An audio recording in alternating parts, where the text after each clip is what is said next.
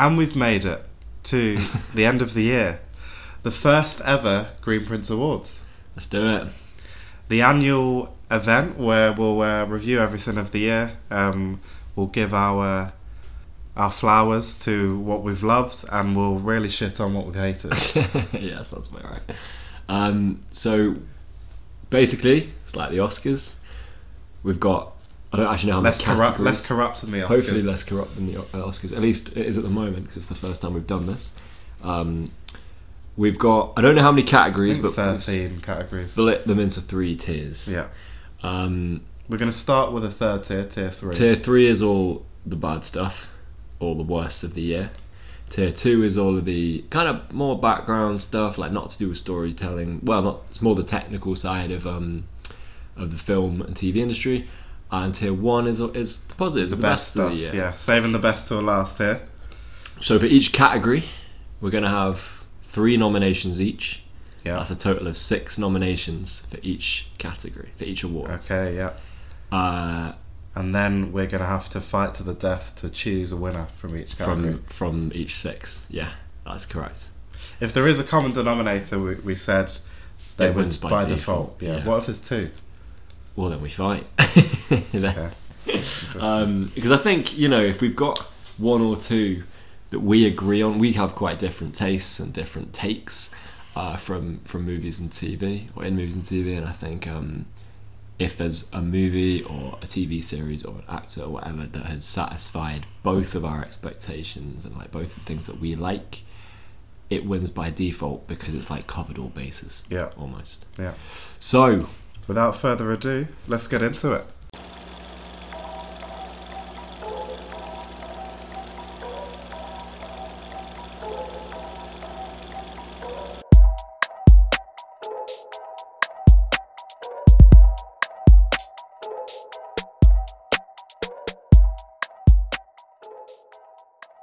So for tier 3, we have worst movie, worst TV series, worst actor, and the most forgettable. That's most forgettable story. Most forgettable story, across the board. Tier 2, we have best actor, best cinematography, best soundtrack, and best cast. And finally, tier 1, I was right, there is 13. We have best story, best movie, best TV series, best character, and best villain. Actually, I wasn't right. We've got best writer to put in. And best writer is in tier 1 as well. Okay. So we're going to start with tier 3, the worst movie. Take it away. You give me your 3 My worst movies. 3 nominations for worst movie this year are: number 1, Air Jordan. Oh, okay. This just flopped for me. I was excited about the movie. It had potential, and it didn't follow through. And most of it was Matt Damon and what's that other dude called that wears all the Jordans all the time? Affleck. Batfleck. Batfleck. Just chilling in an office. I don't know. It didn't work for me. It flopped. Number 2 is Napoleon for a similar reason. It didn't meet its hype. I think if you're going to hype a movie up this much, you got to do something with it. It fell victim to its own hubris in a way, or that of Joaquin Phoenix maybe. How historically inaccurate, how not French, how not Napoleon it was, I don't know. It stuck out to me as really bad. And my final nomination for worst movie probably won't come as a surprise to you, because I think this is probably the most disappointing, frustrating, outrageous movie of the year. It's Killers of the Flower Moon. Interesting. Really, really interesting. Look, so the first thing I'd like to say is I'm absolutely gutted that my number 1 here is clearly not winning, because we do have a common denominator. Okay, your number 1. I think I know what your number 1 is, actually. Tell me what my number 1 is. It's Fast X. It's Fast X. Of course it's Fast X. It's the worst film I've ever seen, ever, in my whole entire life. And it's not going to win this category. Oh. But it was almost meant to be bad. Do you know what? When I was looking back at this category, I was thinking, Fast X was actually like at least a little bit entertaining compared to the other two films that I've got on this. Yeah, that's but there you go. I watched Fast X and it was I wanted to walk out immediately. Immediately. I've never felt that was the first time in my life I felt that. I've probably felt it again this year, right? But like Fast X for me was just a travesty, an absolute travesty. So that's in for number one for me. But so I've got Napoleon as well, for the fact that it didn't live up to the expectation. Come on, I mean these trailers came out 6 months ago. Yeah. And it was just didn't deliver. I think for me, like I like the setting and like I would say I probably enjoyed the experience more than some of the other films on my list here, but like it still was so far off the mark. It's unbelievable. And my third film here is Killers of the Flower Moon as well. So we've got two in the same nomination. So we have to discuss which of these truly is worse. I mean, I hated every second of Killers of the Flower Moon. I actually like checked my phone or checked the time like how many times. My argument for Killers of the Flower Moon is it still had at least one good performance from Leo. Yeah, fair enough. Napoleon for me was like nothing was really that good about it. Killers of the Flower Moon was like a more boring film. But Napoleon was also quite boring. I and also remember as well, like I was personally happy with Lily Gladstone. You were, yeah. Like I still think she's in for actually getting Best Actor. Wow. I really do. Right. Not at the Green Prince Oh, Awards. okay. You mean it? Like I mean at the actual. You mean some one of these other meaningless the fraud awards. Oscars, yeah. The Froscars.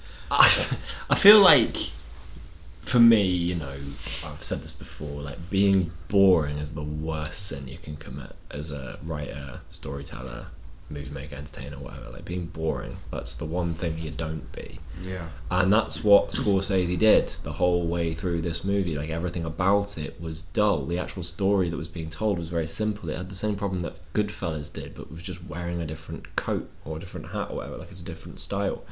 Napoleon, I mean, the battle scenes were cool.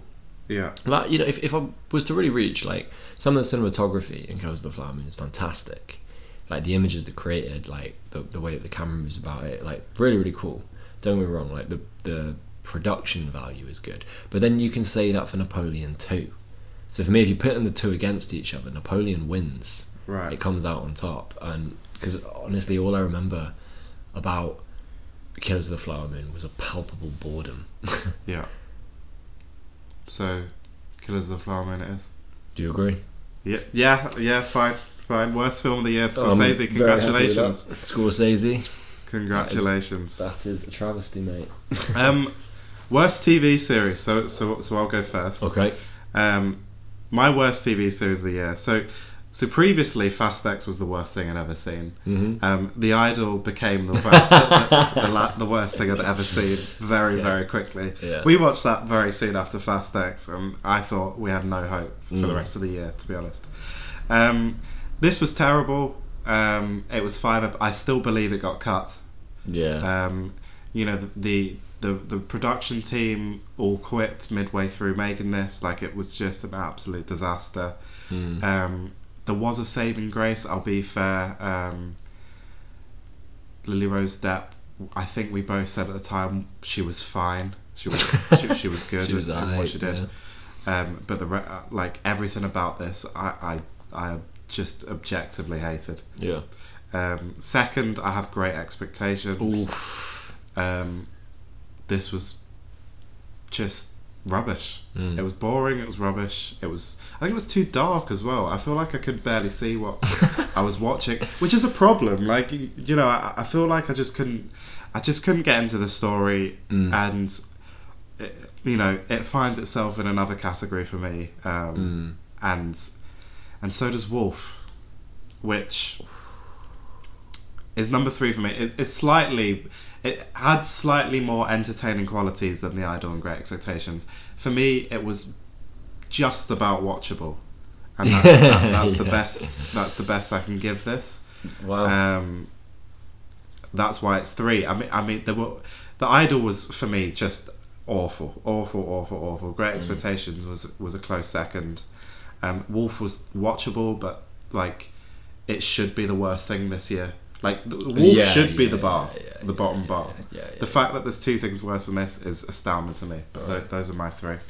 Well, you're gonna love this. My first nomination for worst TV series of the year is Wolf. Oh, okay. BBC filler trash. Yeah. Unconvincing story, bizarre choices made throughout in terms of how the story is told and the direction that the writing went in. Just completely unenjoyable and forgettable. And uncomfortable. Yeah. I'm now thinking about some of the acting. I mean, just weird. Oh, I might What was have to going change my worst actor category. My second nomination for worst TV series of the year is Great Expectations, because it just made an absolute mockery of what the novel was. Yeah. I mean, what are we doing? Like making a BBC adaptation of a classic lit novel and then changing the ending to an ending that's worse. Yeah. They're just messing around with it, and some of the I think the casting was a mess. It started off well and then just really nosedived. It was terrible. So that's 2 from the BBC. And my third and final nomination for worst TV series is The Idol. I don't feel like I don't need to add anything to what you said. It was just a mess, wasn't it? Like what the hell happened to the production of this show? I think the saving grace for The Idol, though, was that the controversy around it made it interesting. Right. Of the 3 nominations that both of us have come up with there, The Idol's the least forgettable. Maybe not for the right reasons. Yeah. But there was like it was new. It was original. It was horrible, and it was wrought with a kind of violent undertone that you kind of felt was real. Like Abel Tesfaye did too good of a job. Yeah. And with the whole sort of cast, the production team quitting on him and calling him out for all kinds of stuff. It gave the story a different life because it made it kind of true. Yeah. He was bigger than his character. So in a way, I actually think The Idol's the most forgivable of the 3. But yeah, I mean, mad that we've come up with the interesting thing is we're actually in a position where because of the way we've kind of tiered or like rated them ourselves, they all balance out equally. Yeah. Yeah. What's the most like unforgettable? Like, what would you least want to watch again of the 3? The Idol for me. I Really? actually. Oh my god! Like, I hated every second of you. I hated every single. I genuinely can't express. The thing is, I hated Great Expectations like just as much. Like, I would do anything but watch Great Expectations. I would do anything but watch Great. The thing is, I'd say I'd do anything better but watch Great Expectations again if the option was The Idol. Yeah. Honestly. The thing is, like, Great Expectations and Wolf, like, they're BBC fodder, right? Yeah. So like, I'm almost used to BBC having like just missing the mark. But HBO. But like, what on like you've got a global superstar in The Weeknd who's gone, I want to do this. Yeah. And HBO have just gone, oh yeah, well, yeah, go on then. Yeah. Like, we'll see. This was hyped, by the way. Yeah, it's massively. Yeah. There was huge money spent on promoting this show. There was interviews. There was this. I genuinely. I'm lost for words. I can't. The thing is, I'd still rather watch it than either Wolf or Great Expectations. Because they were just so fucking boring. I'll pull Great Expectations out of the running. Because I was about to say, a couple of I'll saving give you graces. Great Expectations. I mean, Olivia Colman was pretty good. Yeah, okay. There was interesting scenes. There were some characters I liked. I liked the first Pip. those redeeming qualities. Okay. If I So really so The Great Expectations is safe from being the absolute worst. Then, it's, right? it's between Wolf and The Idol, and if I had to watch one of the two of them again, it would be The Idol, I think, because there's a talking point. I am. I'm willing to Please compromise. concede. Okay. I just cannot. Right. So for how much Tristan hated The Idol, for the hatred that he has for this TV series, The Idol is the worst TV series of 2023. Worst actor, right? So Go on. I'm gonna start here, and actually I now have two Juliets. I've done a last minute change. Okay. Mm-hmm. So my nomination for worst actor of the year is Juliet Stevenson, who played Matilda in Wolf. I absolutely hated Christ, yeah, that. that Hated Yeah. every second I forgot about she's that. on screen. I've also seen Juliet Stevenson in other stuff and thought she was terrible in that as like other stuff as well. She's one of those. She's another one of those actors from the BBC who seems to just get these strange roles chucked at her. And maybe she was good back in the day, but I tell you what, like there was nothing convincing about her performance whatsoever. She played the mother of she played a mother in the big country home that got kidnapped, and like nothing was convincing. Like like you know, the crying, the wailing, the dialogue, like awful. It was just trash. I actually don't believe it's bad. Like it was bad writing. The thing was a travesty. But Juliet Stevens, honestly, it's a bad year. Really bad year.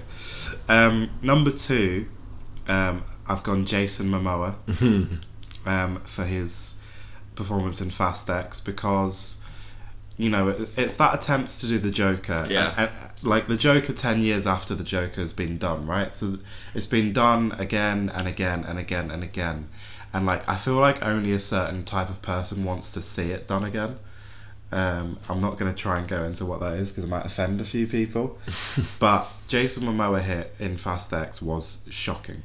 Yeah. It was a really, really poor performance. It was the poorest part of a poor movie. It was the poorest part of a very, very poor movie. The best part about Fast X was the memes that came out of it about family. I mean, to be fair, they were kicking around before Fast X. Yeah, but there are a couple of real life events that happened this year that were I'm not going to say on air, that were really did well off those memes as well. Like really funny. But like yeah, ultimately I actually kind of like Jason Momoa. I like Aquaman-ish. Okay, he didn't say much as Khal Drogo, but you know, I still... Did he say anything actually? I think he just grunted. You know, I like Jason Momoa as a person. I think he's usually a decent actor. I thought this is a bad year, and he needs to forget about this. And my third is Juliette Lewis from Yellow Jackets, obviously, who played old Natalie. And when we were reviewing Yellow Jackets, which we both loved, I was of the opinion, and I'm still of a very strong opinion, that she came very close to derailing parts of the show for me, because every scene she was in, I lost a lot of interest in. She's not going to be in series 3, which I think is a success for the show, and I just think when your performance for me is that bad, you almost derail something that's very good. That's a problem. That's a real problem. Your 3. Well, number 1 is also Juliet Stevenson, because I mean Wolf was just dire, wasn't it? And I feel like it's been robbed of a tier 3 award by The Idol. So, It's got to get the worst something. Juliet Stevenson from Wolf. Second is Jason Momoa. Same reasons. The weird Joker thing. The sort of like the kind of desperate, needy attempt to play a sort of big, impressive villain character that just flopped completely. Part of it was the movie, though.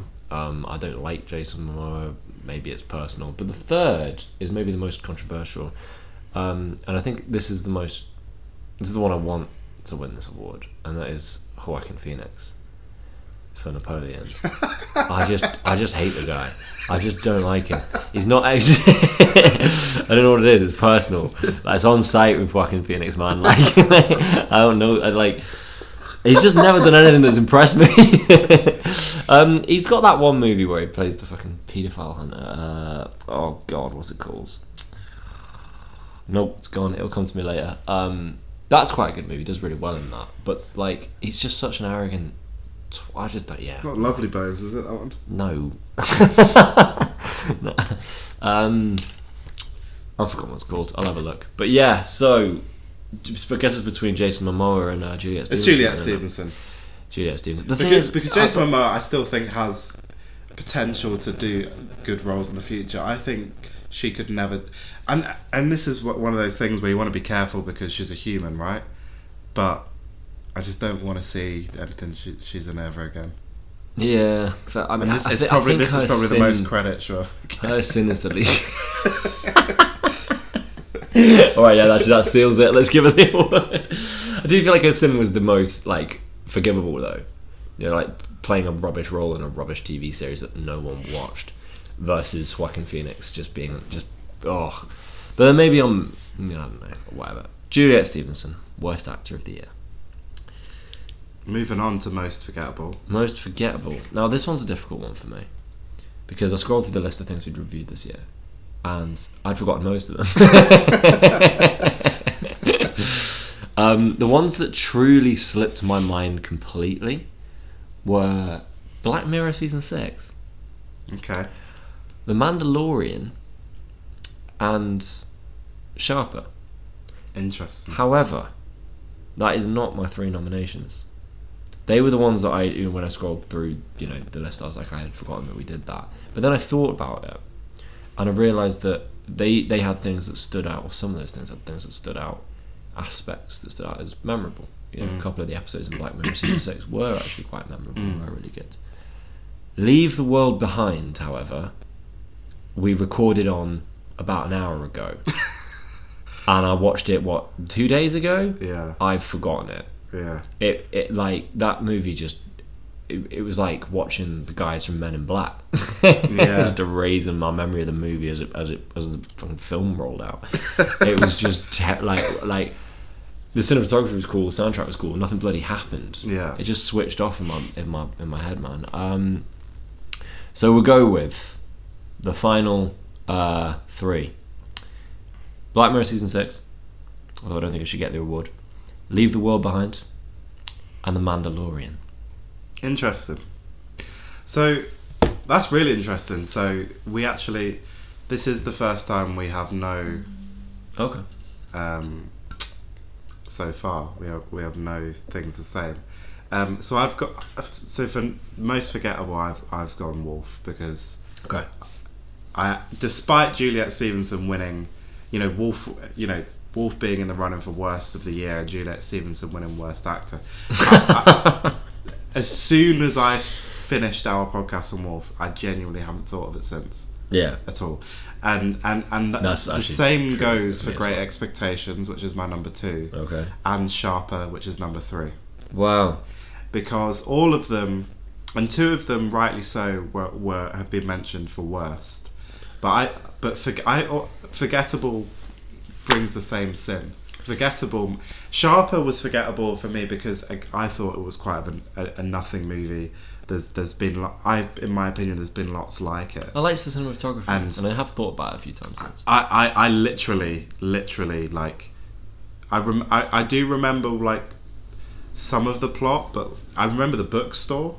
But other than that, like I don't even want to remember that film. I just want to never actually watch it again. So that's what I've gone for those 3. And I'm inclined, because we've already mentioned 2 of them on my list, that we maybe look at Sharper and then 2 from your list. Maybe I forgot what you said. I didn't leave the world behind because I thought it was maybe a bit late to add that one in. But there's Leave the World Behind for me, there's Sharper, and then what was the other thing you said? I said Black Mirror Season 6. Oh, The Mandalorian. The Mandalorian. I like The Mandalorian. I'll pull The Mandalorian from the run-in because it did make me think about my feelings towards sci-fi as a genre.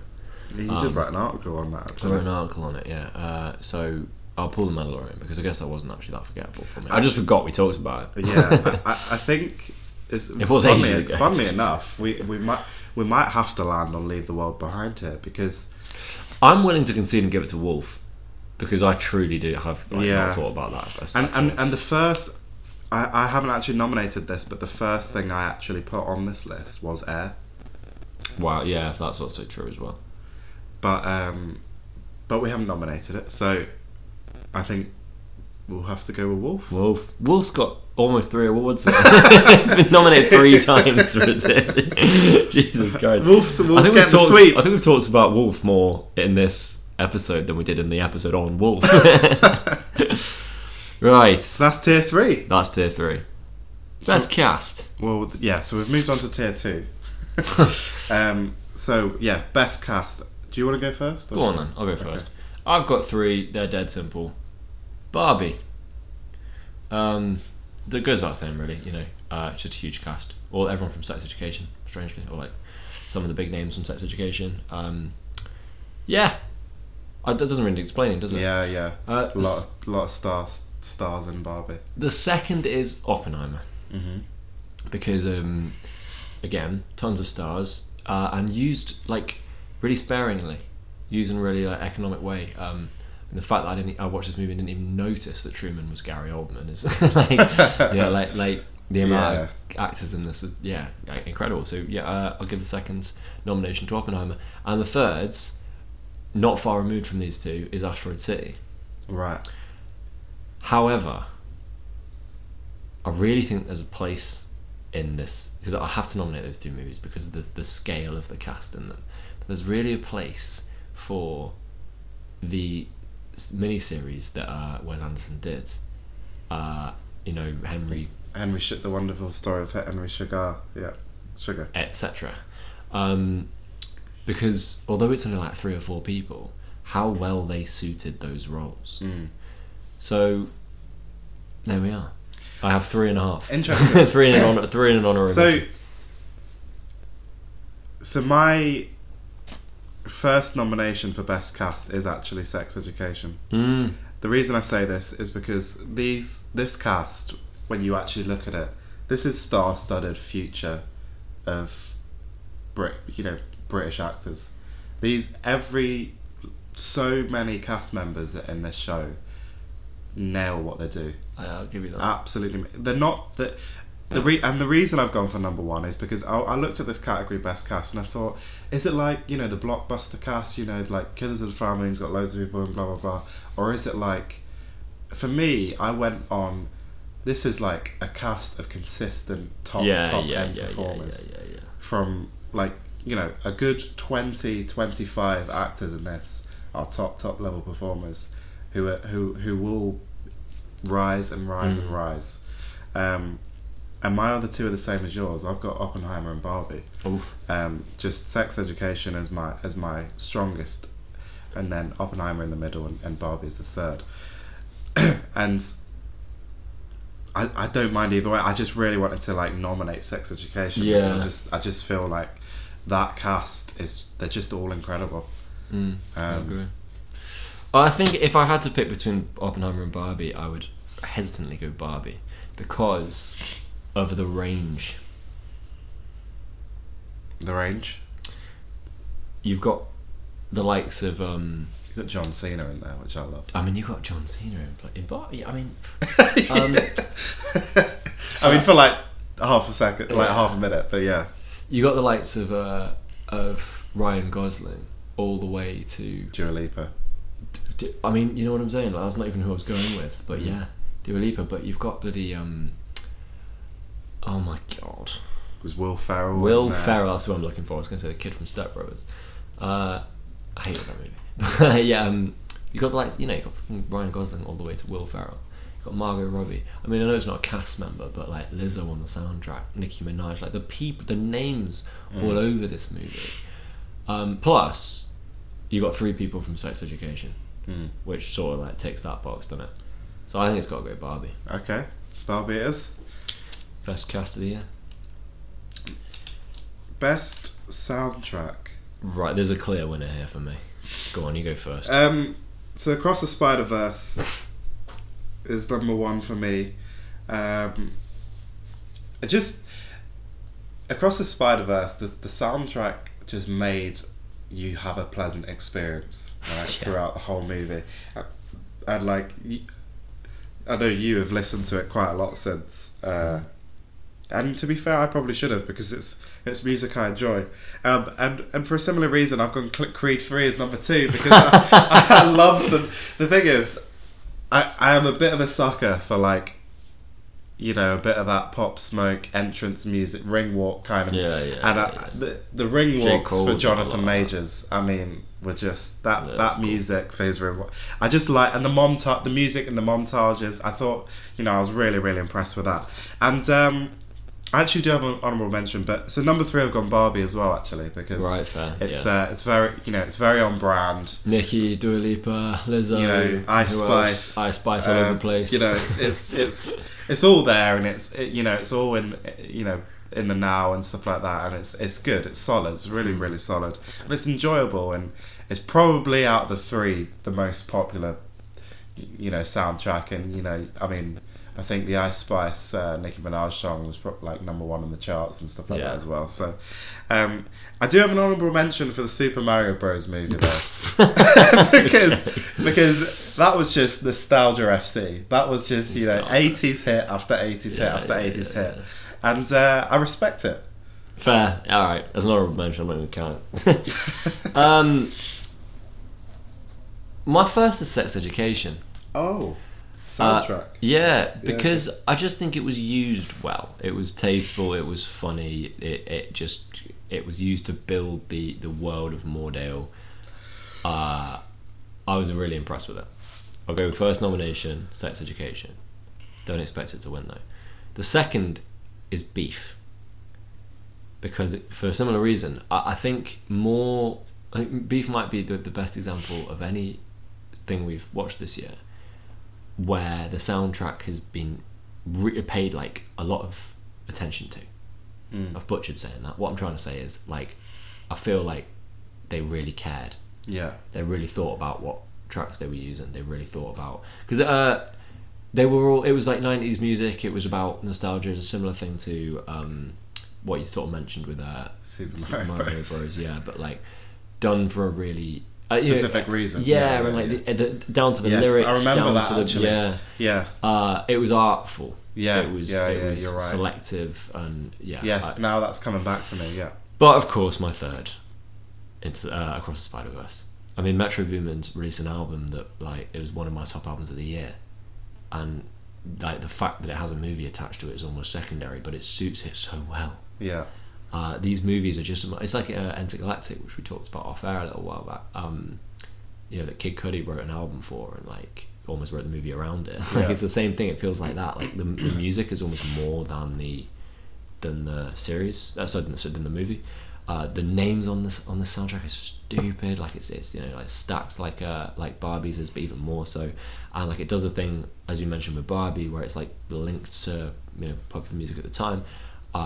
You know, into the context of its release, and of course, like there's a lot of New York rappers on there. There's a lot of New York artists, and obviously this is a movie set in New York. Yeah, you got Nas, you got A$AP Rocky, etc. Like it creates the world.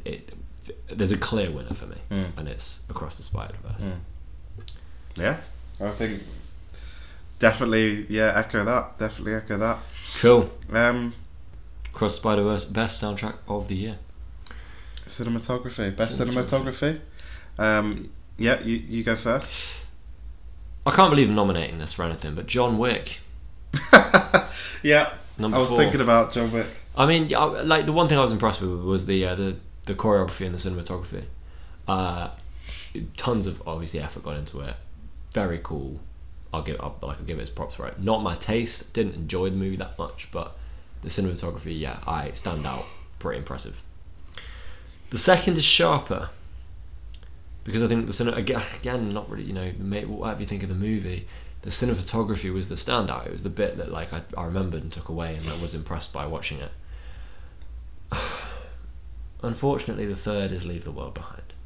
For the same reason. But I don't expect that to win, because no matter how good your cinematography is, when your movie is that half-arsed, or you know, the writing is that poor, the story is so lacking that it doesn't matter. Just cinematography is just secondary.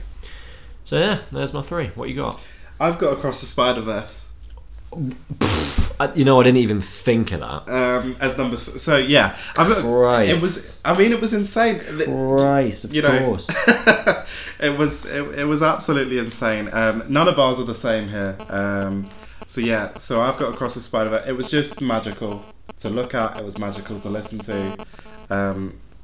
I don't expect it to win this category as well as best soundtrack, but that was my. It was strong for me. It was straight in.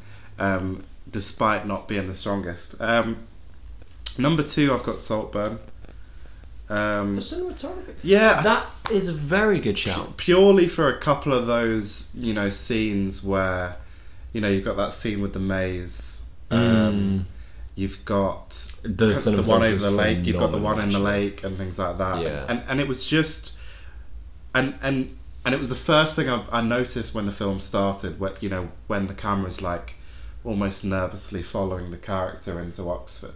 To give that illusion that character's, you know, it was just, I thought it was very, very good. And it was used that specifically throughout, wasn't it? Yeah.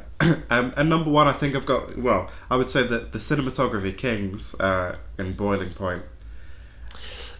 So the whole story is built on the way the cinematography makes you feel in the scene. Yeah. So for me, it has to be there. Maybe I'm thinking more about the film. That's why it didn't make my list. Yeah. Maybe I'm thinking more about the film, but it was still there in the series. Like, elements of it was still there, and it still had the same impact in places. Hence my nomination for Boiling Point. So we have 6 completely different nominations. I mean, the only one I'm actually passionate about is John Wick out of mine. John Wick was the other one that I was going to look at. But I'd be willing to give it to either Boiling Point or Saltburn. I think if I was most impressed in Saltburn, the one that probably deserves it the most is Boiling Point. But again, like, how true and technical are we being here? Like, because I was far more impressed by the cinematography in the movie rather than the TV series. The cinematography, because obviously what they've done with the series is if they've tried to move away from the core slightly. Because they had to, they couldn't make a TV series of just 6 episodes in the kitchen, or they thought they couldn't do that. Maybe they could have actually. However, a lot of it was still there. Like, despite losing, I would say the real core of what they do, it was still there throughout. Yeah. Not as consistently, but that's the cinematography in Boiling Point is why I love the film so much, and the fact that it's still there in touches was why I was like, they've got to win. Like, you know, the producers of Boiling Point made me feel like this about almost a nothing event. Yeah. Like, so well. Like, they made me feel so much. I would like Boiling Point to get an award. Let's go Boiling Point. Boiling Point. There you go. Best cinematography of 2023. Which brings us on to Best Actor. the big one from Tier 2. Okay. This Best is the big one. Actor. Yeah. Now, I'll start because you're struggling, right? I think, okay. Yeah? My first nomination for Best Actor is Barry Keoghan. Oh, okay. So, I looked at his performance from Saltburn. I recognised that he's also in Top Boy.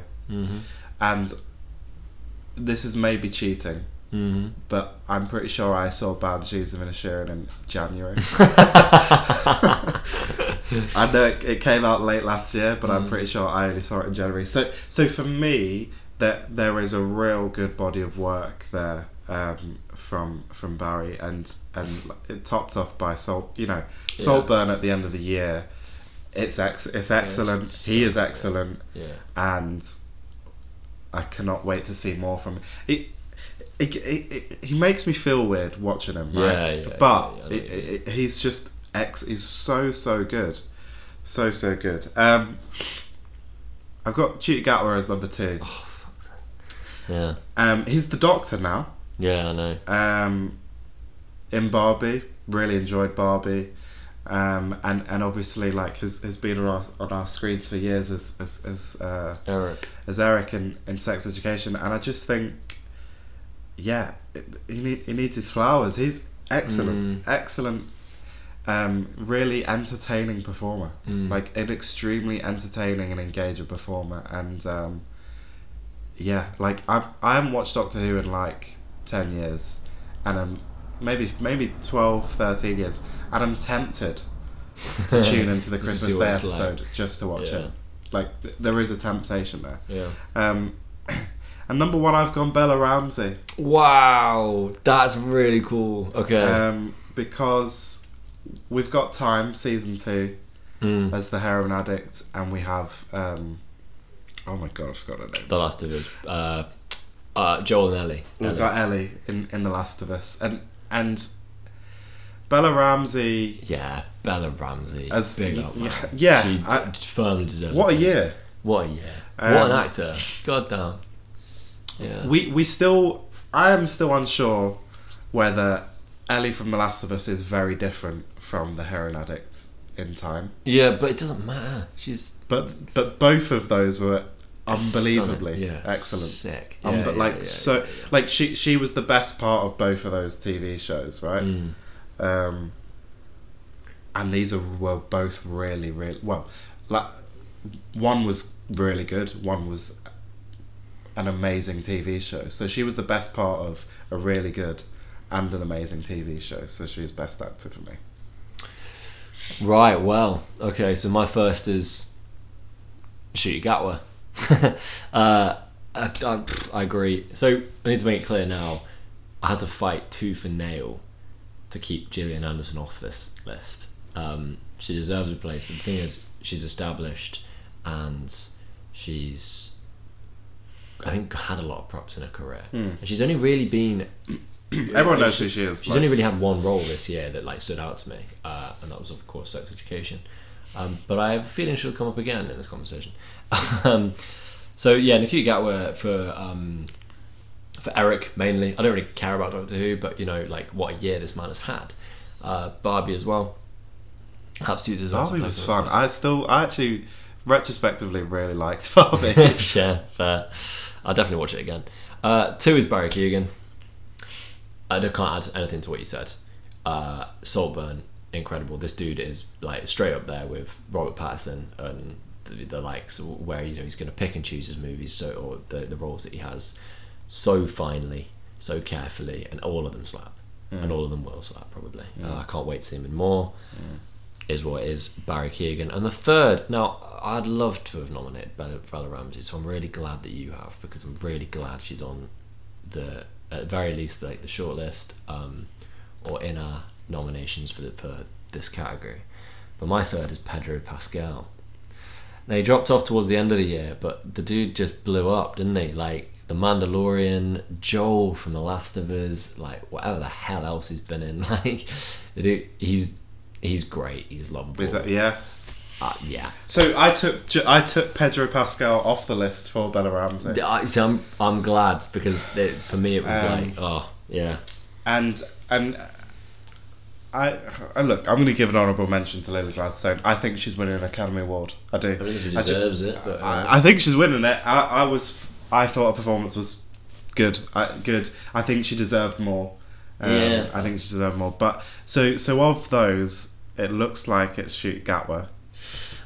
I'd lean towards Barry Keoghan.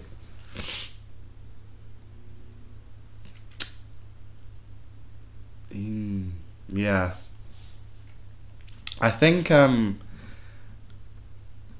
would be inclined to, because my only issue is you would really base it solely on Saltburn. Yeah. Whereas Ncuti's maybe got 2 really good roles. Yeah, but he was so more of a bit part, isn't he? Like as much as he was a great part of the movie. Because Top Boy wasn't amazing. It was okay, but like and Barry wasn't in it for very long, so he was still really good in that. He was really good in it. Yeah. Okay, Barry Keoghan. Keoghan. Barry Keoghan, Best Actor 2023. There you go. And that rounds off tier 2 pretty nicely. So now we're on to The big guns, the big Big dogs.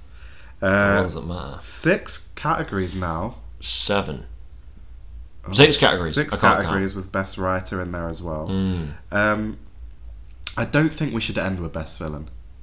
We should start with best villain. Let's start with best villain. Or should we start with best character? What should we end with? Best story. Okay, best story. Right, so best villain. Right. Okay. You go first. I mean, come on. Number 1 is Joe Goldberg. Just original, innit? Like, just an original... Yeah, just like... You know what I'm saying? Like, opened up a lot of people's eyes to the entire sort of, like, cultural obsession with serial killers.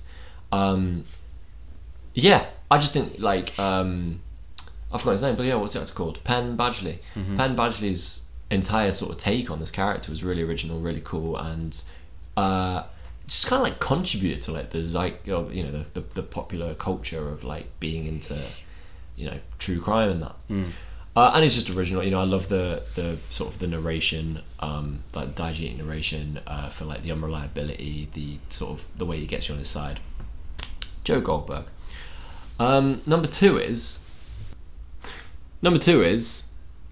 Kenneth Branagh's role in Blue Eye Samurai.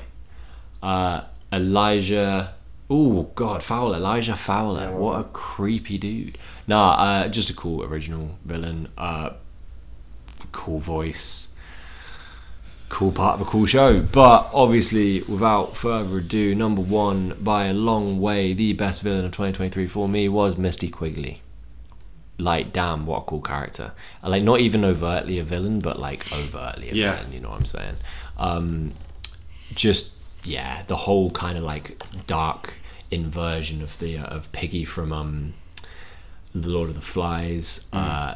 Just like the cute, like, psycho, yeah, Misty Quigley, Yellow Jackets, villain of the year. Villain of the year. So That'd be on your list.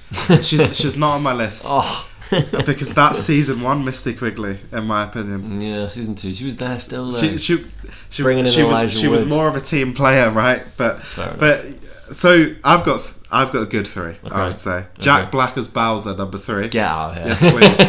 Jack Black absolutely nailed Bowser as a he was just insane. Yeah. The song, the Princess Peach's song, like yeah. I love Jack Black, and this is maybe more of a, you know, paying homage to him, but like I just don't think anyone could have done that better. No, yeah, I think you're right. You know, it's a kids' film. I feel like this is the actor more than the. Do you know, like Bowser? Well, yeah, Bowser was Jack Black. Yeah. But like, you know, you've got a kids' villain, you know, and it's like, oh, you know, it's that villain like kids have to hate and, you know, have piñata parties around and stuff like that, and you could just see Jack Black and Bowser, like you can. Roles are written for him, right? Roles are written like that for him. But it was just brilliant. And again, like I think he was probably the best part of that movie. So, Josh Hartnett as David Ross in Black Mirror: Beyond the Sea. Beyond the Sea was the astronauts. Wow, that is a good show. Now, that was probably the most horrifying scene for me. It's definitely where Jesse. Plemons. No, oh god, Jesse. Well, he's called Jesse in Breaking Bad. Breaking What's Bad. his actual name? It's gone from my head, but Aaron Paul. Yeah, so when that scene where Aaron Paul returns home from being on a mission and his family's been slaughtered. Christ. Yeah. That to me, it's tough because it's one episode, it's one act, and but that was like the most horrifying thing of the year. I thought it was excellent. Yeah. Fair. And it was very memorable to me. I absolutely loved it. And my top nomination, I really want him to win. Jonathan Majors as David Anderson. No. because no. of what happened afterwards as well. He's a real life villain. You're gonna get us cancelled. I mean, Jonathan Majors. We shouldn't be given. Probably shouldn't be given him airtime. but he's an unbelievable actor. Oh, God. I enjoyed his performance in Creed 3, and he's a real life, actual horrible person. That doesn't give Villain props of the to- year. Oh Christ, That's the award. that's so bad. I don't think we're awarding. I don't think we're awarding Jonathan Majors with doing. Jesus. So- Christ. Listen, it's between Misty Quigley and the guy from Josh Hartnett. Josh Hartnett. Is that the character or the actor? So the actor's called Josh Hartnett. What's the character called? The character's David Ross. Right, so it's between Misty and David Ross. Or Jack Black. Nah. Okay. I think Jack... because the thing is, Bowser's an established villain before... Do you know what I mean? Like, Bowser's not the best villain in the video game. I mean, I suppose he is, but like... Do you know what I mean? Yeah. So This I think year- here we're looking at season 1 Misty versus 1 episode Josh. So we're struggling. You know what? We've been building all year for it to be Misty Quigley. Misty. But I am actually willing to concede it. Because David Ross was done brilliantly. Yeah. The fact that you don't even know he's going to be a villain until sort of the end. I'll actually give you David Ross. There we go. Josh Hartnett as David Ross. I mean, in how- that Black Mirror episode, starting to- Beyond the Sea. We're starting to contradict ourselves though, because we've got Black Mirror listed as nominated for most forgettable, but also Well, you getting. do. But it's still on the list. Do you know what I Yeah. mean? Like, it's still one of the 6, but we've also the thing got it is, but winning awards this at is the that problem. This is the problem with Black Mirror, because you've got 5 standalone. How can It's it an anthology be? rather than Do you know a what I mean? Like series, how yeah. can, and 2 of the episodes were, I would say, awful. Yeah. So you've got 3 left that are good, but they're all, they're standalone episodes. So it's tough for it to be a memorable piece. Well, that's why it because- was the most forgettable for me. Yeah. It's like Jonah's awful. I forgot about it until this conversation. Well, the reason I didn't forget about Joan is Awful is because I watched Schitt's Creek. Right, yeah. Do you know what I mean? And, So yeah, like, I'm you always have to, like, big up. But just that scene, that episode, I wasn't sure what I was getting, but it was horrifying. Proper. Just comes in. He knows. He knows when he goes back, something's not going to be right. Yeah. The fact that Josh Hartnett he's allowed Josh Hartnett to because his family's been killed. He's allowed Josh Hartnett to spend time with his own family. Yeah. A relationship develops between Josh Hartnett and Aaron Paul's wife, and it goes on and on and on. And then Aaron Paul's wife almost flips, and it shows loyalty. Yeah. And it ends up in him murdering the family, so they're both alone out in space. It's just beautiful. Yeah. Really well done. Fair enough. And there we are. Villain of the Year, Josh Hartnett as David Ross. Which leads us on, and this is the last actor specific. Well, Best character. This isn't an actor at all, though. Well, yeah, best character. Best character. Go on, you go first. So I've got Ali Wong as Amy Lau from Beef Cool. as one of my nominations. She almost made my list. She was very, very good, very convincing. Either of the top 2 cast in this probably could have made it for me. Obviously, Beef, I had a problem with the way Beef ended, and I feel like at times it lost its way. But I thought the performances were really good. I thought the characters were really, really good. I thought the performances were really good. Wow. Okay.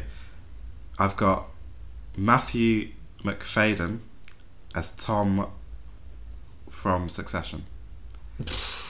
No. So we have had a discussion around how unlikable the characters are, but Tom's character arc in Succession's really entertaining, and I really like it. And it's probably tough for you to comment on that one. But yeah, no, Matthew McFadden, Mr. Darcy, as some people might know him as. Brilliant, excellent. The rat in the family. Oh, he's so entertaining and brilliant at it. Really despicable character, but you're rooting for him because the family's also despicable. So you're rooting for the rat. It's great, and he actually does end up on top. So, and then I've gone for Robert J. Oppenheimer. Cillian Murphy as Robert J. Oppenheimer. As the character of the year. Wow. It was the thing is he wasn't. When I went because I know Robert J. Oppenheimer is like obviously a real figure, right? But in terms of when I look back on this year and I picture like someone performing in a role or an a character on screen, I think it is going to be the Oppenheimer character. It's probably the thing that resonates with me the most. Fair enough. And that will come down to more historical impact and the meaning behind the film and the meaning behind the story.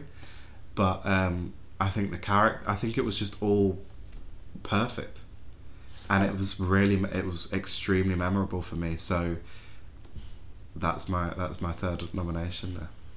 A real person. So I understand that. Yeah, I get that. Mine are a little more loose.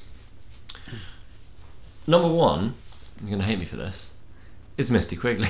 It's hard not to accept like villain or okay, I've nominated her for villain and character, but like the reasons are the same. Yeah. I just thought this was one of the most believable is maybe the wrong word, but like just engaging villains, just despicable but understandable, but just character perfectly done in my head. The other two I'm more passionate about though, to be totally honest. The first is Elspeth Catton from Saltburn. Well, I knew that was coming in. I mean, like, realistically, I feel like Rosamund Pike could have got a nomination for Actor of the Year off this role, but it was the only thing I'd seen her in, so I feel like it needs to be in at least two standout pieces to get Actor of the Year from GP. But I loved her. She was like such a big part of this movie, cause like the size of her character in that movie, like her presence. God damn, she was cool. Like she really made that movie for me. Believable, detestable, but like you feel so sorry for her. Oh, yeah. And finally, this one won't come as any surprise at all. Jean Milburn for Sex Education. Like, I know most of Sex Education happened before this year, before this final season, but she had a big role this year. Regarding I think she always does. Does like every year, every like the season. Postnatal stuff. Yeah, I just think she's the most convincing character I've seen. Like, I could have nominated. Say we'd done this for the past 3-4 years, when every year that Sex Education has had a season, I would have nominated her every time. Like, this is the best character. Yeah, for me, it's Jean Milburn. So 3 different ones, 6 individuals. I think I'm happy for you to take the floor on this one, because for me, I do have an honourable mention. Go on. Before we so look, I think you should not be penalised if trash is created around you and you still do your best. So Leonardo DiCaprio as Ernest Burkhart is my honourable mention, because he was very good in that role. You're talking about an actor, not a character. Sorry, Ernest Burkhart. The actual character of Ernest Burkhart, I was really a fan of. How conflicted he was. Yeah, yes. Yes, it was a good character, a really good character. Well, I'm glad it's an honourable mention, not actually a nomination. That dumb. Played the fool, and he was conflicted between money and like love, and like I thought it was a brilliant character. I thought it was a brilliant character in a terrible movie. I would give Leo the props for bringing that character to life, rather than the character being well written or believable, an interesting character. I'll give it you as an honourable mention, but he pales in comparison to all 6 that we've mentioned as actual nominations. No, yeah, of course. That's why it's an honourable mention. Right. that's the one part of that awful film I enjoyed. Just Ernest Burkhart. I'm gonna leave the floor with you. I think it should be Gillian Anderson here. It's not. You keep naming actors. Sorry. This is not actually a character of the year, and it's Jean Milburn. Yeah. I think it has to be. I'm too passionate about it to let that one slide. So, where are we now? We've got 4 left. We have best TV series, best movie, best story, best writer. Not in that order. Should we start with best writer? Because I feel like the final three are the big three, the real. Okay. Yep. I'll let you go ahead. I think this. So I'll start with the standout nomination. I think it has to be Wes Anderson.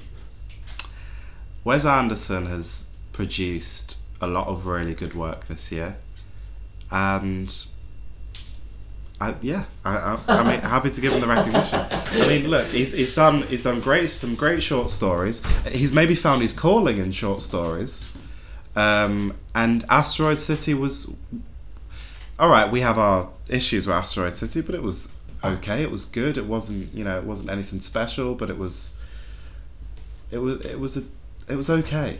It was okay. Second, I've gone Michael Green, who wrote Blue Eye Samurai. Nice. Because that's strong.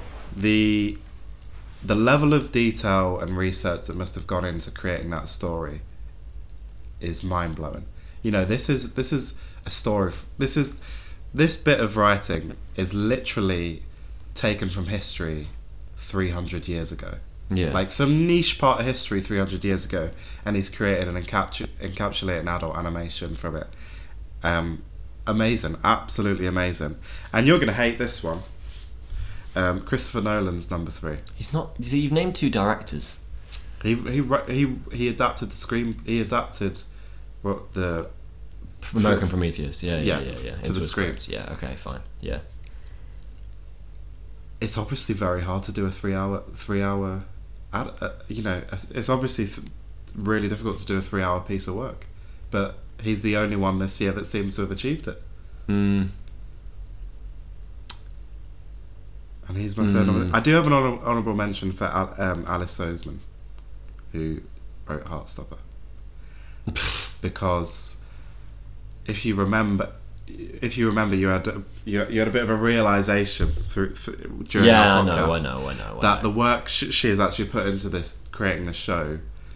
There was a lot of history involved. There was the cinematography. I probably should have nominated Heartstopper for cinematography, but I don't know. I thought it was an impressive piece of work this year. So, but she's just an honourable mention. So I'm really looking at Wes Anderson and Michael Green here.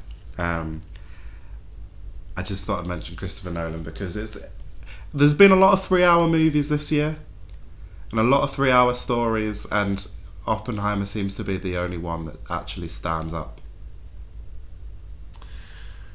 Your 3? So I've cheated a little bit, but I guess so have you by naming these directors. I'll start. So my first one is Akiva Goldsman, who wrote The Crowded Room. However, she wrote the novel, not the TV series. So I can't really nominate her. I've realised it's a cheat and it doesn't work because I don't even think it was written in 2023. So I'll let that one slide, but that's my first. My second is Laurie Nunn, the writer, the head of the team of writers behind Sex Education. Mm-hmm. I can't fathom writing something this well, bringing this many believable characters to life. Like, this is such an incredible creation. Laurie Nunn, for sure. And the final is also maybe a little bit of a cheat. It's Barry Meyer for writing Painkiller. Now, he wrote the source material rather than actually writing the script. And this is why Wes Anderson's in mine. And the reason that Wes Anderson wouldn't be in mine is that, okay, he wrote the script, but the anthology series he did was rolled out, and I guess he did write Asteroid City. Fair enough, but I guess in the same way that I've named Akiva Goldsman, you might as well have named Roald Dahl. It doesn't, I almost did name Roald Dahl. Yeah, but you can't name his writer of the year 2023, can you? I almost did name Roald Dahl. The writer one's a difficult one, isn't it? I feel like next year we need to pay more attention during our regular scheduled episodes to give writers props, to talk about writers, and not focus so much on actors and directors. Because of course that's where the true storytelling is. That's where the storytelling art comes from. Is writing. Everything else is bringing it to life. Which, although no less relevant, writing is probably the purest form of storytelling. I'd want to give it to Laurie Nunn. How do you feel? It's none or green for me. I think the world created by Nunn warrants the award. So there you go. Laurie Nunn is best writer for TV in 2023. For the screen, I guess. So we're really on to the big awards Big three, now. yeah. Don't know how long we've been going, but shall we start with best TV series? Best TV series. On you go. Beef is number one. Just so original. I think for me, like what made this the best TV series is I hadn't seen anything like it before. I was consistently entertained. The soundtrack was great. The acting was great. The characters were really cool. There's different like offshooting stories were all entertaining, and the conciseness, is that a word? How concise the inciting incident was. This TV series brought attention to how important that writing concept is. Like the inciting incident, why you're watching it in the first place, what the underlying story is. I mean, not like a lot of novelists could probably take note from this. Yeah. And even if it does sort of trail off in the end, the inciting incident was so powerful that it's earned Beef a place as one of the best TV series of this year. Number 2 is Yellow Jackets, season 2 or season 3, whichever one. Season 2. Whichever one came out in 2023. It's just the one I enjoyed the most, probably. Yeah. Like I was completely taken aback by Yellow Jackets because I didn't know what it was going to be, and when I sat down to watch it this year, I was completely captivated and did the whole thing in like a week and a half or so. Like it was crazy. Probably less than that. The final, and I think this deserves the award, is The Last of Us. I mean, I've never seen a video game adaptation done so well. This was incredible. This was HBO doing what HBO does best, like hard hitting, big budget, just incredibly entertaining. All the CGI, all the cinematography, all the acting, all the names, Bella Ramsey bringing Ellie to life like that. Like, god damn, this was cool. It brought life to a story I knew really well. The story is absolutely incredible. The Last of Us season 2. No, sorry, The Last of Us. The Last of Us, yeah. Okay, so we've got some differences here. So the first one I'm going to nominate is Happy Valley season 3. Wow. Okay. I remember. So funnily enough, Happy Valley season 3 was our first podcast. Episode. And I didn't like the ending. However, I know I objectively remember enjoying the series. Yeah. And enjoying series 3 the most until the ending. So for that and complete, you know, this has been an amazing series over the last few years. So it just had to go in there for me. The second series I'm nominating is Blue Eye Samurai. What can I say about Blue Eye Samurai other than, you know, it's probably the first adult animation I've watched other than Family Guy, you know, your classics, your Archers, your South Parks, and it was really hard hitting and gritty, and I just loved it. Yeah. I loved that TV series, and I look forward to watching more in a similar genre. I've never entered that sphere before, so really enjoyed that. But yeah, my top nomination is The Last of Us. Oof, really? And it was perfect. I'm really glad that Blue Eye Samurai's made the list because I really wanted it to make mine, and I had to wrestle with that. Last of Us. I'm surprised Happy Valley didn't make yours. Beef. I thought Beef for both of us. You hated the start of Beef. Did I? I remember you saying that you didn't like how it started. Not the initial incident, but like the episode 3 or 4. You were wavering a little bit with that when we were having a conversation. It's a long time ago. But yeah, I mean, I'm glad. Look, I'm glad that I like the collection of nominations we have there. Yeah. I'd be happy with almost any of them winning. But I think The Last of Us by default and I guess in a way it was always going to. I think this was the series that when we watched it, Oh yeah, I knew it was going to. Yeah, we watched it together, didn't we? I knew it was going to win Yeah, at the end of the year. I remember thinking that's like it's gonna be tough to beat. Yeah, and I think what we both appreciate is series 2 will probably be very different. Yeah. If Although I'm looking forward to it. If we're basing it on the games, series 2 could be very different in terms of our opinions of it. Here comes Abby. So moving on to best movie. I guess it's my turn to go first. For it. So, Spider-Man Across the Spider-Verse is Cool. one of my nominations. It nearly made my list. I appreciate that. Looking back at when we were looking at the list, I realised I really didn't enjoy many. Yeah, this year. that's surprising. I was thinking the same thing. Movie was hard. You know, you're looking at films like Napoleon 6 months ago and thinking, well, that'll be in it. Yeah. Killers of the Flower Moon, that'll be in it. Yeah. And those films are ending up the bottom of the pile.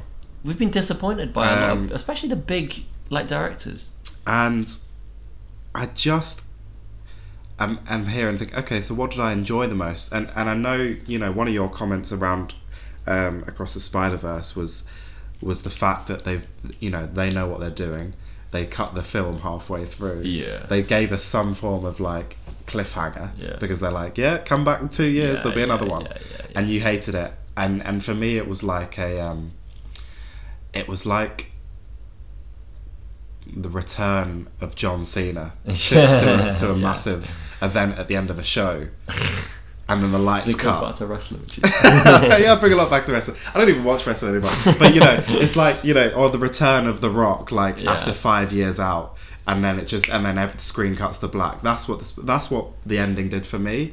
The whole film, cinematography, the soundtrack throughout was great. I just enjoyed this so much, and we'll watch this repeatedly. I'm actually surprised I haven't watched it more. I tell you what, I need to rewatch the first one. Yeah, I think it's just come on Netflix or something. Yeah. Watching them both one after when the next one comes out, watching them all all three of them together would be really nice. Saltburn is another option for me. So Saltburn was a story that just a movie that blew me out the water. It was I just didn't expect. In the trailer, I didn't really like what I saw necessarily. I was like, I'm not sure about this. And then, but watching the film, I was just like, from start to finish, I was like, this is awesome.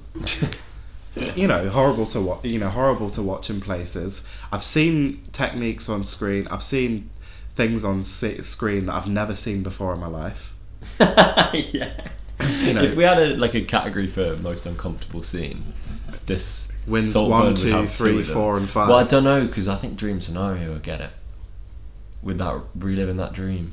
That was fucking horrible. Yeah. Anyway, and I just think that Saltburn, we were saying this is a year of bad movies, but Saltburn's not best of a bad bunch. Saltburn's very good, really, really good. Oh yeah, Saltburn would hold its own in a good year. Yeah, exactly. But my favourite of the year, and the film that I'll be like, the 1917 ilk film. That film where I'm like, oh, what a film that was. Oppenheimer is number one for me. Oppenheimer's number one. Oppenheimer for me is one of those films where in 5 years I'll be telling people to watch Oppenheimer. Wow, 1917 ilk. I kind of disagree with that, but fair. Why I hear you disagree? Well, because one's a war movie and one's more of a political biopic. No, but I don't mean in terms of similarities. Oh, sorry, you mean in terms of if someone goes to me, name 5 great films. 1917's in there. Have you watched 1917 since we saw it? I can't watch it again. Was it 2019 we watched watch it again. in the cinema, you and I. And you turned to me about 5 minutes in and went, oh my god. The thing is, I still remember what happens in 1917. Yeah. Do you know, I almost went to watch it again the other week, and I was like, do I want to cry here? Yeah. I was like, do I want to watch a film that's just going to make me feel terrible about myself? It is. 1917 is just it's stunning. I'm going to be talking. I think I'll talk about Oppenheimer like that in a few years, and also I'm more willing to watch Oppenheimer because I won't feel as awful while I'm watching it. Yeah, fair enough. It was a big movie, and like I said, looking back, how many 3-hour films have we watched this year? And so many of them have been horrific. So boring. Yeah. This one was really good, really engaging, and I have to take it away as movie of the year. I'll give it you. So your nominations were Oppenheimer, Across the Spider-Verse, and Saltburn. I'm happy with our 6 then, because mine are different. My first one is Dream Scenario. Now, I don't think it's going to get movie of the year, but it was such a cool story. It was such a cool idea, and I think it really suited Nicolas Cage. Like the actor suited the character suited the movie, the actor suited the movie, all the rest. Like, cool story, cool idea, completely original, didn't go where I was expecting it to. One of the few movies that, looking back over the list this year, I can remember enjoying in the cinema. The second, now this one will come as a surprise to you, I think. The second one, my second nomination for movie of the year, you can't even believe yourself you're saying it. I can't believe I'm saying this, is The Hunger Games, The Ballad of Songbirds and Snakes. That's not a surprise, really. You really liked this. I really liked it, but I was surprised that I really liked it. Is what I'm saying. I've seen it twice now. Really enjoyed it. I don't really know why, because I'm not really a Hunger Games fan. I just thought the traditional 3-act structure, the arc that Snow has. On second watch, I noticed a lot of details that I'd missed the first time, and really brought the stories together. It's just a big, intelligent story. Just a really cool, like, villain origin story, I guess. And actually thinking about it, maybe I should have nominated Snow for Villain of the Year, but nah, like, that's a bit bait. Although Lily Gray, what a character, certainly should have been on the nominations for Best Character of the Year for me, actually, I think. Was incredible. But just such, I guess maybe not a little bit. No, I'm sticking with it. She should have been on the list. My final one, this won't be a surprise, and it wins by default. It's Saltburn. Just, I mean, like, come on, like, what? I haven't. Yeah, as you said, it would hold its own in a better year of movies, in a year of very good movies. It would stand up against Parasite in 1917 and in 2019 when those came out. Just what a movie. Yeah, and I think as well, like, we weren't gonna do it. So Molly May was right. Oh Christ! Molly May did say this was the best film of the Big year. up Molly May. I'd love to see Saltburn. her catalogue of films that she's seen this year. Yeah. When she says best movie I've watched this year, it's like of 2. Anyway, Saltburn, best movie 2023. And finally, the final category, the most important category. This is Green Prince, exploring modern storytelling. Best story of the year. Do you want me to go first or should you? I'm nervous. I think I'll do it. I'll go. I've got The Crowded Room. Just wasn't expecting it. Took me by surprise. Really enjoyed watching the TV series, and I like the story. Doesn't go where you think it's going to go. There's twists. They're well executed. It's emotional. It's a courtroom drama, which I love. It's a bit. There's the element of historical sort of drama, historical, not learning, but like you teaching you about attitudes towards mental health in the 50s, 60s, 70s, whenever the hell it was set. It wasn't. I remember we had this conversation. It wasn't like the 80s in the end, and I was like, oh my god, it was like late 60s, 70s. Yeah. Anyway,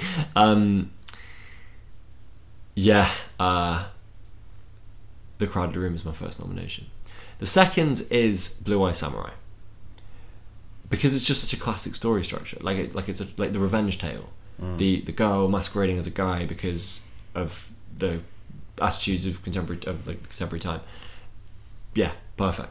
Like, incredible. Really, really enjoyed Blue Eye Samurai for all the reasons that you nominated it for best TV series of the year, and I'm glad it made that category as well.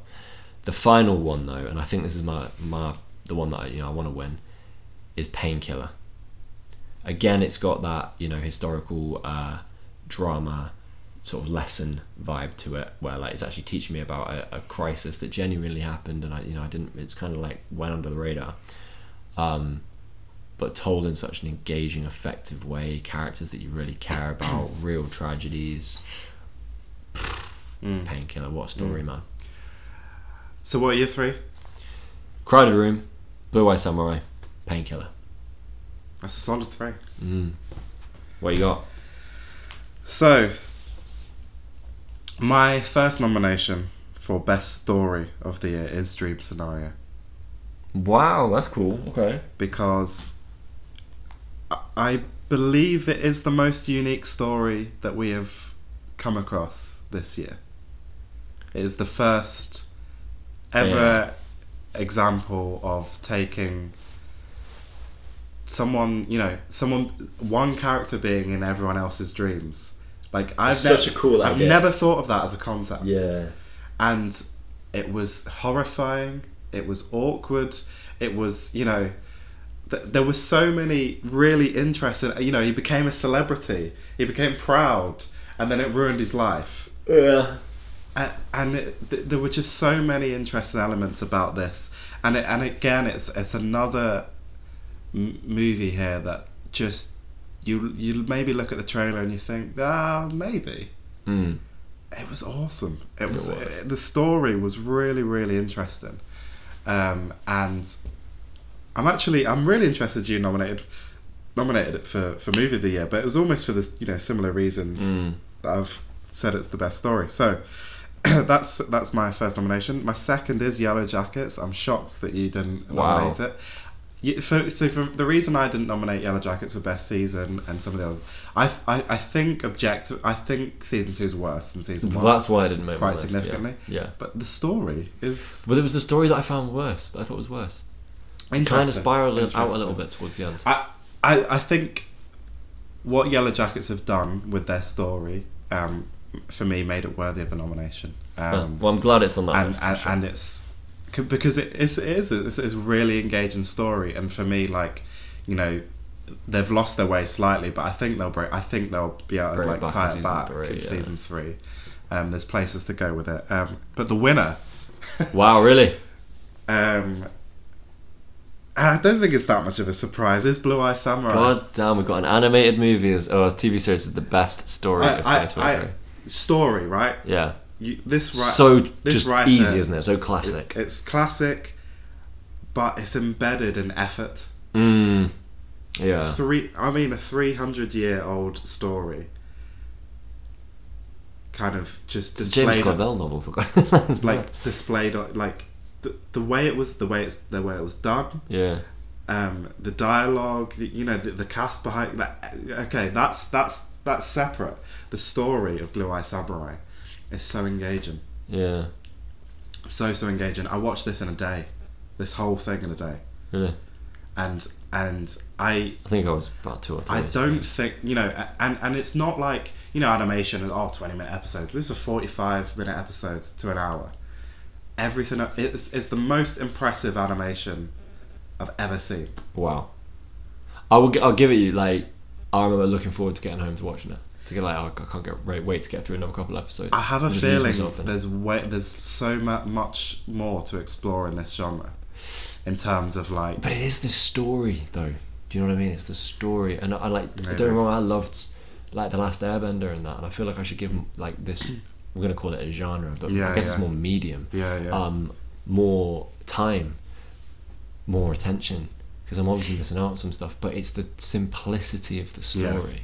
Yeah, it was perfect. That YA revenge tale vibe, just perfect. Yeah, and it's so fitting that the best story of the year is also our most listened to episode. And that's it, guys. Happy New Year! Thank you for sticking with us a full year. As if we've been doing this a year. Yeah, that's madness. It's gone quickly. Yeah, we're going it to take a has. few weeks off because it's Christmas and New Year and all of that, and we're all We're actually not. By the time this episode releases, we'll be back a week after. okay. All right. Well, We'll see you next week. Gonna have Happy New Year. we're going to have a break. We'll see you soon. Peace, love.